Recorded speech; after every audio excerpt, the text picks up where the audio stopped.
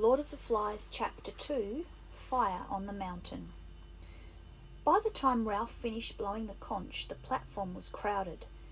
There were differences between this meeting and the one held in the morning.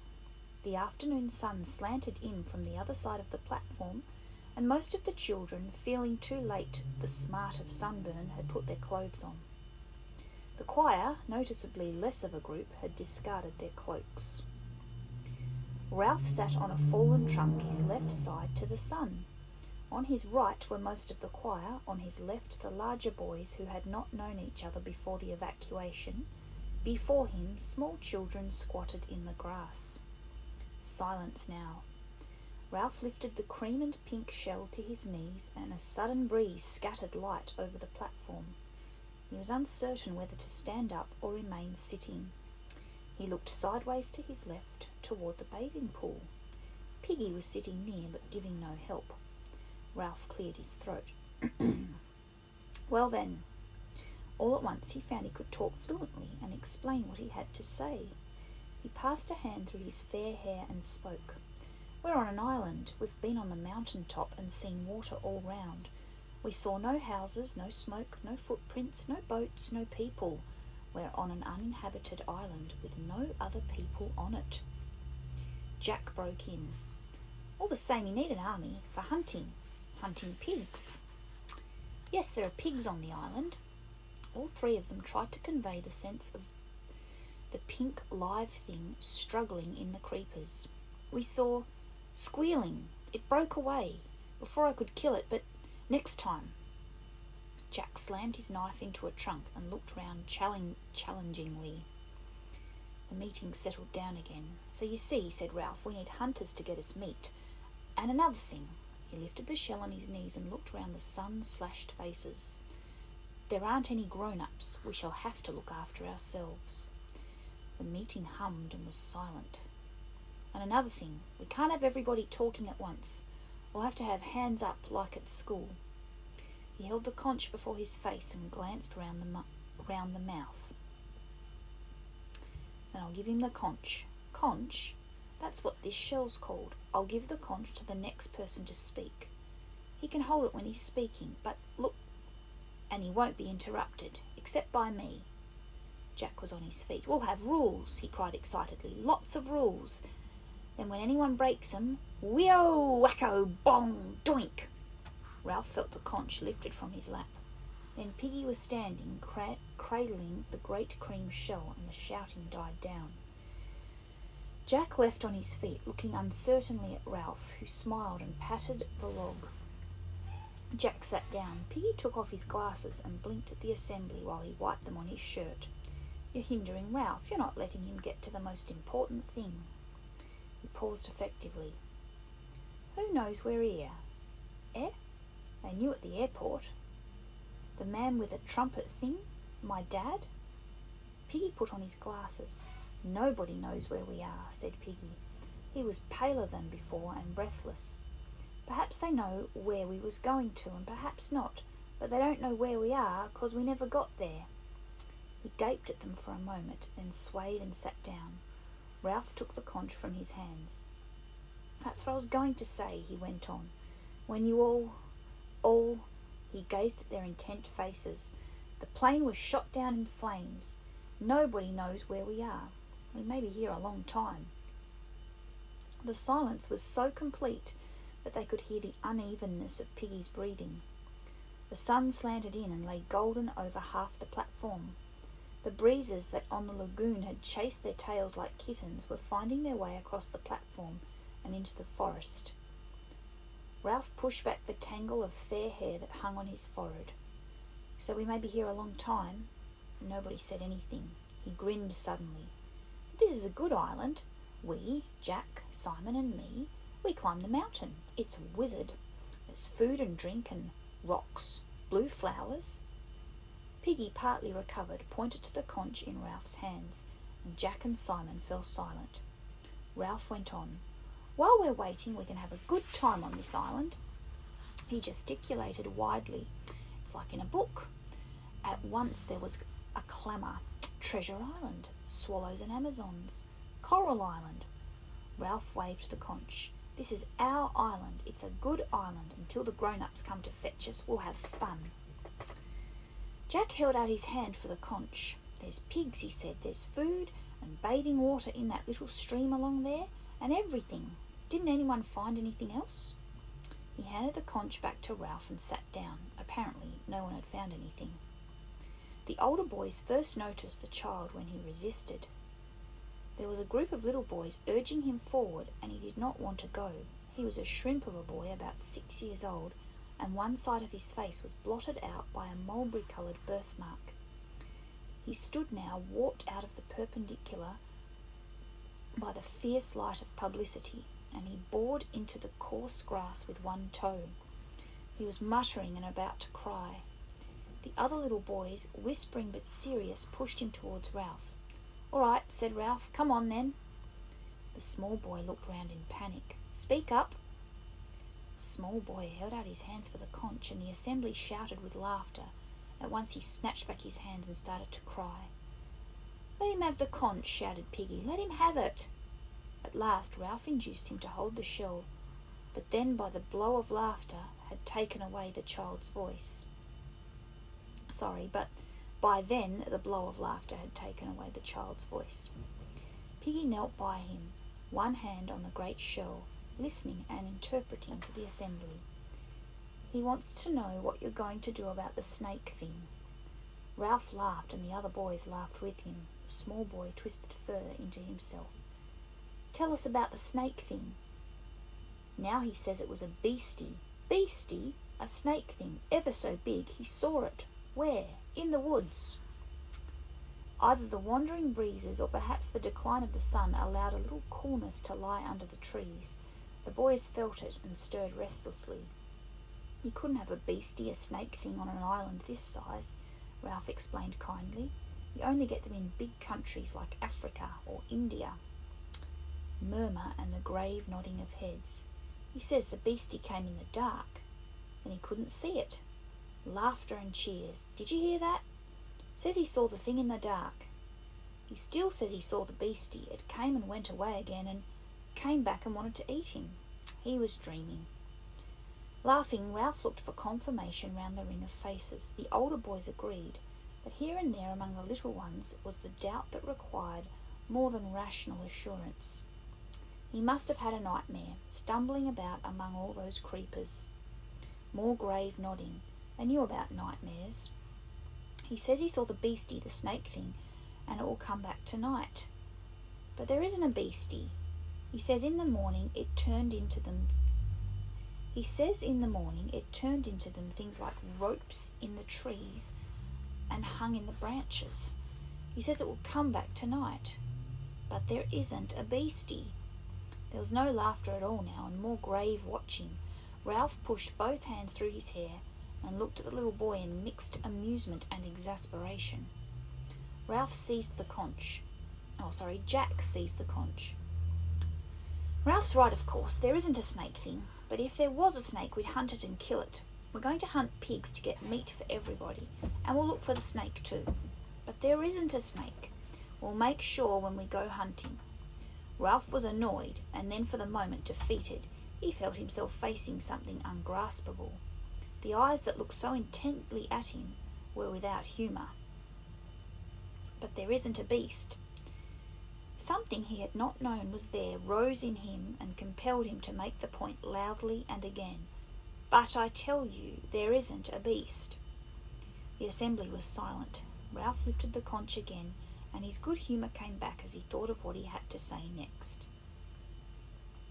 "Now we come to the most important thing. I was thinking while we were climbing the mountain."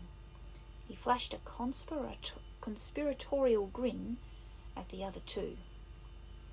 "And on the beach just now, this is what I thought. We want to have fun, and we want to be rescued." The passionate noise of agreement from the assembly hit him like a wave, and he lost his thread. He thought again. "We want to be rescued, and of course we shall be rescued." Voices babbled. A simple statement, unbacked by any proof, but the weight of what Ralph's new authority brought light and happiness. He had to wave the conch before he could make them hear him. "My father's in the Navy. He said there aren't any unknown islands left. He says the Queen has a big room full of maps and all the islands in the world are drawn there. So the Queen's got a picture of this island. Again came the sounds of cheerfulness and better heart. And sooner or later, a ship will put in here. It might even be Daddy's ship. So you see, sooner or later, we shall be rescued. He paused with the point made. The assembly was lifted towards safety by his words. They liked and now respected him. Spontaneously, they began to clap, and presently the platform was loud with applause. Ralph flushed, looking sideways at Piggy's open admiration, then the other way at Jack, who was smirking and showing that he too knew how to clap. Ralph waved to the conch. "Shut up. Wait, listen." He went on in the silence, borne on his triumph. "There's another thing. We can help them to find us. If a ship comes near the island, they may not notice us, so we must make smoke on top of the mountain. We must make a fire. A fire! Make a fire!" At once half the boys were on their feet. Jack clamoured among them, the conch forgotten. "Come on, follow me!" The space under the palm trees was full of noise and movement. Ralph was on his feet too, shouting for quiet, but no one heard him. All at once the crowd swayed toward the island and was gone, following Jack. Even the tiny children went and did their best among the leaves and broken branches. Ralph was left, holding the conch, with no one but Piggy. Piggy's breathing was quite restored. "Like kids," he said scornfully, "acting like a crowd of kids." Ralph looked at him doubtfully and laid the conch on the tree trunk. "I bet it's gone tea time," said Piggy. "What do they think they're going to do on that mountain?" He caressed the shell respectfully, then stopped and looked up. "Ralph, hey, where are you going?" Ralph was already clambering over the first smashed swathes of the scar. A long way ahead of him was crashing and laughter. Piggy watched him in disgust, like a crowd of kids. He sighed, bent, and laced up his shoes. The noise of the errant assembly faded up the mountain. Then, with the martyred expression of a parent who has to keep up with the senseless ebullience of the children, he picked up the conch, turned towards the forest, and began to pick his way over the tumbled scar. Below the other side of the mountain top was a platform of forest. Once more Ralph found himself making the cupping gesture. "Down there we could get as much wood as we want." Jack nodded and pulled at his underlip. Starting perhaps 100 feet below them on the steeper side of the mountain, the patch might have been designed expressly for fuel. Trees, forced by the damp heat, found too little soil for full growth, fell early, and decayed. Creepers cradled them, and new saplings searched a way up. Jack turned to the choir, who stood ready. Their black caps of maintenance were slid over one ear like berets. "We'll build a pile. Come on." They found the likeliest path down and began tugging at the dead wood, and the small boys who had reached the top came sliding too, till everyone but Piggy was busy. Most of the wood was so rotten that when they pulled, it broke up into a shower of fragments and woodlice and decay, but some trunks came out in one piece. The twins, Sam and Eric, were the first to get a likely log, but they could do nothing till Ralph, Jack, Simon, Roger, and Morris found room for a handhold. Then they inched the grotesque dead thing up the rock and toppled it over on top. Each party of boys added a quota, less or more, and the pile grew. At the return, Ralph found himself alone on a limb with Jack, and they grinned at each other, sharing this burden. Once more, amid the breeze, the shouting, the slanting sunlight on the high mountain, was shed that glamour, that strange, invisible light of friendship, adventure, and content. "Almost too heavy," Jack grinned back. "Not for the two of us." Together, joined in an effort by the burden, they staggered up the last steep of the mountain. Together they chanted 1, 2, 3, and crashed the log onto the great pile. Then they stepped back, laughing with triumphant pleasure, so that immediately Ralph had to stand on his head. Aha! Below them, boys were still labouring, though some of the small ones had lost interest and were searching this new forest for fruit. Now the twins, with unsuspected intelligence, came up the mountain with armfuls of dried leaves and dumped them against the pile. One by one, as they sensed that the pile was complete, the boys stopped going back for more and stood with the pink, shattered top of the mountain around them. Breath came evenly by now, and sweat dried. Ralph and Jack looked at each other while society paused about them. The shameful knowledge grew in them that they did not know how to begin confession. Ralph spoke first, crimson in the face. "Will you?" He cleared his throat and went on. "Will you light the fire?" Now the absurd situation was open. Jack blushed too. He began to mutter vaguely. "You rub 2 sticks, you rub—" He glanced at Ralph, who blurted out the last confession of incompetence. "Has anyone got any matches?" "You make a bow and spin the arrow," said Roger. He rubbed his hands in mime. Psst, psst. A little air was moving over the mountain. Piggy came with it, in shorts and shirt, labouring cautiously out of the forest with the evening sunlight gleaming from his glasses. He held the conch under his arm. Ralph shouted at him, "Piggy, have you got any matches?" The other boys took up the cry till the mountain rang. Piggy shook his head and came to the pile. "My, you've made a big heap, haven't you?" Jack pointed suddenly. "His specs! Use them as burning glasses!" Piggy was surrounded before he could back away. "Here, let me go!" His voice rose to a shriek of terror as Jack snatched the glasses off his face.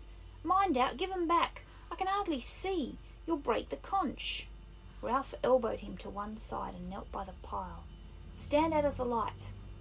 There was pushing and pulling and officious cries. Ralph moved the lenses back and forth this way and that till a glossy white image of the declining sun lay on a piece of rotten wood. Almost at once a thin trickle of smoke rose up and made him cough.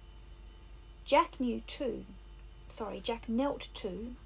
and blew gently so that the smoke drifted away, thickening, and a tiny flame appeared. The flame, nearly invisible at first in that bright sunlight, enveloped a small twig, grew, was enriched with colour, and reached up to a branch which exploded with a sharp crack. The flame flapped higher, and the boys broke into a cheer. "My specs!" howled Piggy. "Give me my specs!" Ralph stood away from the pile and put the glasses into Piggy's groping hands. His voice subsided to a mutter. "Just blurs, that's all. Hardly see my hand." The boys were dancing. The pile was so rotten and now so tinder dry that whole limbs yielded passionately to the yellow flames that poured upwards and shook a great beard of flame 20 feet in the air. For yards round the fire the heat was like a blow, and the breeze was a river of sparks. Trunks crumbled to white dust. Ralph shouted, "More wood! All of you, get more wood!" Life became a race with the fire, and the boys scattered through the upper forest. To keep a clean flag of flame flying on the mountain was the immediate end, and no one looked further. Even the smallest boys, unless fruit claimed them, brought little pieces of wood and threw them in.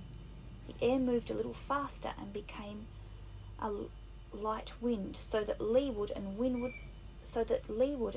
side were clearly differentiated. On one side the air was cool, but on the other the fire thrust out a savage arm of heat that crinkled hair on the instant. Boys who felt the evening wind on their damp faces paused to enjoy the freshness of it, and then found they were exhausted. They flung themselves down in the shadows that lay among the shattered rocks. The beard of flame diminished quickly, then the pile fell inwards with a soft cindery sound, and sent a great tree of sparks upwards that leaned away and drifted downwind. The boys lay panting like dogs. Ralph raised his head off his forearms. That was no good. Roger spat efficiently into the hot dust. "What do you mean? There wasn't any smoke, only flame." Piggy had settled himself in a space between 2 rocks and sat with the conch on his knees. "We haven't made a fire," he said. "What's any use? We couldn't keep a fire like that going, not if we tried." "Fat lot you tried," said Jack contemptuously. "You just sat." We used his specs, said Simon, spearing a black cheek with his forearm. He helped that way. I got the conch, said Piggy indignantly. You let me speak. The conch doesn't count on top of the mountain, said Jack, so you shut up. I got the conch in my hand. Put on green branches, said Morris. That's the best way to make smoke. I got the conch. Jack turned fiercely. You shut up. Piggy wilted. Ralph took the conch from him and looked round the circle of boys. We've got to have special people for looking after the fire. Any day there may be a ship out there. He waved his arm at the taut wire of the horizon. And if we have a signal going, they'll come and take us off. And another thing, we ought to have more rules. Where the conch is, that's a meeting. The same up here as down there. They assented. Piggy opened his mouth to speak, caught Jack's eye and shut it again. Jack held out his hands for the conch and stood up, holding the delicate thing carefully in his sooty hands. I agree with Ralph. We've got to have rules and obey them. After all, we're not savages, we're English, and the English are best at everything, so we've got to do the right things. He turned to Ralph. Ralph, I'll split up the choir. My hunters, that is, into groups, and we'll be responsible for keeping the fire going. This generosity brought a spatter of applause from the boys, so that Jack grinned at them, then waved the conch for silence. We'll let the fire burn out now. Who would see smoke at night time anyway? And we can start the fire again whenever we like. Altos, you can keep the fire going this week, and trebles the next.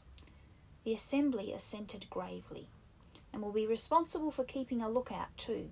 If we see a ship out there, they followed the direction of his bony arm with their eyes, we'll put green branches on. Then there'll be more smoke. They gazed intently at the dense blue of the horizon, as if a little silhouette might appear there at any moment. The sun in the west was a drop of burning gold that slid nearer and nearer the sill of the world. All at once they were aware of the evening as the end of light and warmth. Roger took the conch and looked round at them gloomily. I've been watching the sea. There hasn't been the trace of a ship. Perhaps we'll never be rescued. A murmur rose and swept away. Ralph took back the conch. I said before we'll be rescued some time. We've just got to wait, that's all. Daring, indignant, Piggy took the conch. That's what I said. I said about our meetings and things, and then you said shut up. His voice lifted into the whine of virtuous recrimination. They stirred and began to shout him down. You said you wanted a small fire, and you been and built a pile like a hayrick. If I say anything, cried Piggy with bitter realism, you say shut up. But if Jack or Morris or Simon... He paused in the tumult, standing looking beyond them and down the unfriendly side of the mountain to the great patch where they had found dead wood. Then he laughed so strangely that they were hushed, looking at the flash of his spectacles in astonishment. They followed his gaze to find the sour joke. You got your small fire all right. Smoke was rising here and there among the creepers that festooned the dead or dying trees. As they watched, a flash of fire appeared at the root of one wisp, and then the smoke thickened. Small flames stirred at the trunk of a tree and crawled away through leaves and brushwood, dividing and increasing. One patch touched a tree trunk and scrambled up like a bright squirrel. The smoke increased, sifted, rolled outwards. The squirrel leapt on the wings of the wind and clung to another standing tree, eating downwards. Beneath the dark canopy of leaves and smoke, fire laid hold of the forest and began to gnaw. Acres of black and yellow smoke rolled steadily toward the sea. At the sight of the flames and the irresistible course of the fire, the boys broke into shrill, excited cheering. The flames, as though they were a kind of wildlife, crept as a jaguar creeps on its belly toward a line of birch-like saplings that fledged an outcrop of the pink rock. They flapped at the first of the trees, and the branches grew a brief foliage of fire. The heart of flame leapt nimbly across the gap between the trees and then went swinging and flaring along the whole row of them. Beneath the capering boys, a 1/4 mile square of forest was savage with smoke and flame. The separate noises of the fire merged into a drum roll that seemed to shake the mountain. "You got your small fire all right?" Startled, Ralph realised that the boys were falling still and silent, feeling the beginnings of awe at the power set free below them. The knowledge and the awe made him savage. "Oh, shut up!" "I got the conch," said Piggy in a hurt voice. "I got a right to speak." They looked at him with eyes that lacked interest in what they saw and cocked ears at the drum roll of the fire. Piggy glanced nervously into hell and cradled the conch. "We got to let that burn out now, and that was our firewood." He licked his lips. "There ain't nothing we can do. We ought to be more careful. I'm scared." Jack dragged his eyes away from the fire. "You're always scared, ya fatty." "I got the conch," said Piggy bleakly. He turned to Ralph. "I got the conch, ain't I, Ralph?" Unwillingly, Ralph turned away from the splendid, awful sight. "What's that?" "The conch. I got a right to speak." The twins giggled together. "We wanted smoke. Now look." A pole stretched for miles away from the island. All the boys except Piggy started to giggle. Presently they were shrieking with laughter. Piggy lost his temper. "I got the conch. Just you listen. The first thing we ought to have made was shelters down there by the beach. It wasn't half cold down there in the night. But the first time Ralph says fire, you goes howling and screaming up this here mountain, like a pack of kids." By now they were listening to the tirade. "How can you expect to be rescued if you don't put first things first and act proper?" He took off his glasses and made as if to put down the conch, but the sudden motion toward it of most of the older boys changed his mind. He tucked the shell under his arm and crouched back on a rock. "And when you get here, you build a bonfire that isn't no use. Now you've been and set the whole island on fire. Won't we look funny if the whole island burns up? Cooked fruit, that's what we'll have to eat, and roast pork. That's nothing to laugh at. You said Ralph was chief, and you don't give him time to think. Then when he says something, you rush off like... He paused for breath, and the fire growled at them. "And that's not all. Them kids, the little uns, who took any notice of them? Who knows how many we got?" Ralph took a sudden step forward. "I told you to. I told you to get a list of names." "How could I?" cried Piggy indignantly. "All by myself. They waited for 2 minutes, then they fell in the sea. They went into the forest, they just scattered everywhere. How was I to know which was which?" Ralph licked pale lips. "Then you don't know how many of us there ought to be." "How could I, with them little uns running round like insects? Then when you 3 came back, as soon as you said make a fire, they all ran away and I never had a chance." "That's enough," said Ralph sharply, and snatched back the conch. "If you didn't, you didn't. Then you come up here and pinch my specs." Jack turned on him. "You shut up." "And then them little uns was wandering about down there where the fire is. How'd you know they aren't still there?" Piggy stood up and pointed to the smoke and flames. A murmur rose among the boys and died away. Something strange was happening to Piggy, for he was gasping for breath. "That little un," gasped Piggy. "Him with the mark on his face. I don't see him. Where is he now?" The crowd was as silent as death. "Him that talked about the snakes. He was down there." A tree exploded in the fire like a bomb. Tall swathes of creepers rose for a moment into view, agonized, and went down again. The little boys screamed at them. "Snakes! Snakes! Look at the snakes!" In the west, and unheeded, the sun lay only an inch or 2 above the sea. Their faces were lit redly from beneath. Piggy fell against a rock and clutched it with both hands. "That little un that had a mark on his face, where is he now? I tell you I don't see him." The boys looked at each other fearfully, unbelieving. "Where is he now?" Ralph muttered the reply as if in shame. Perhaps he went back to the... Beneath them, on the unfriendly side of the mountain, the drum roll continued.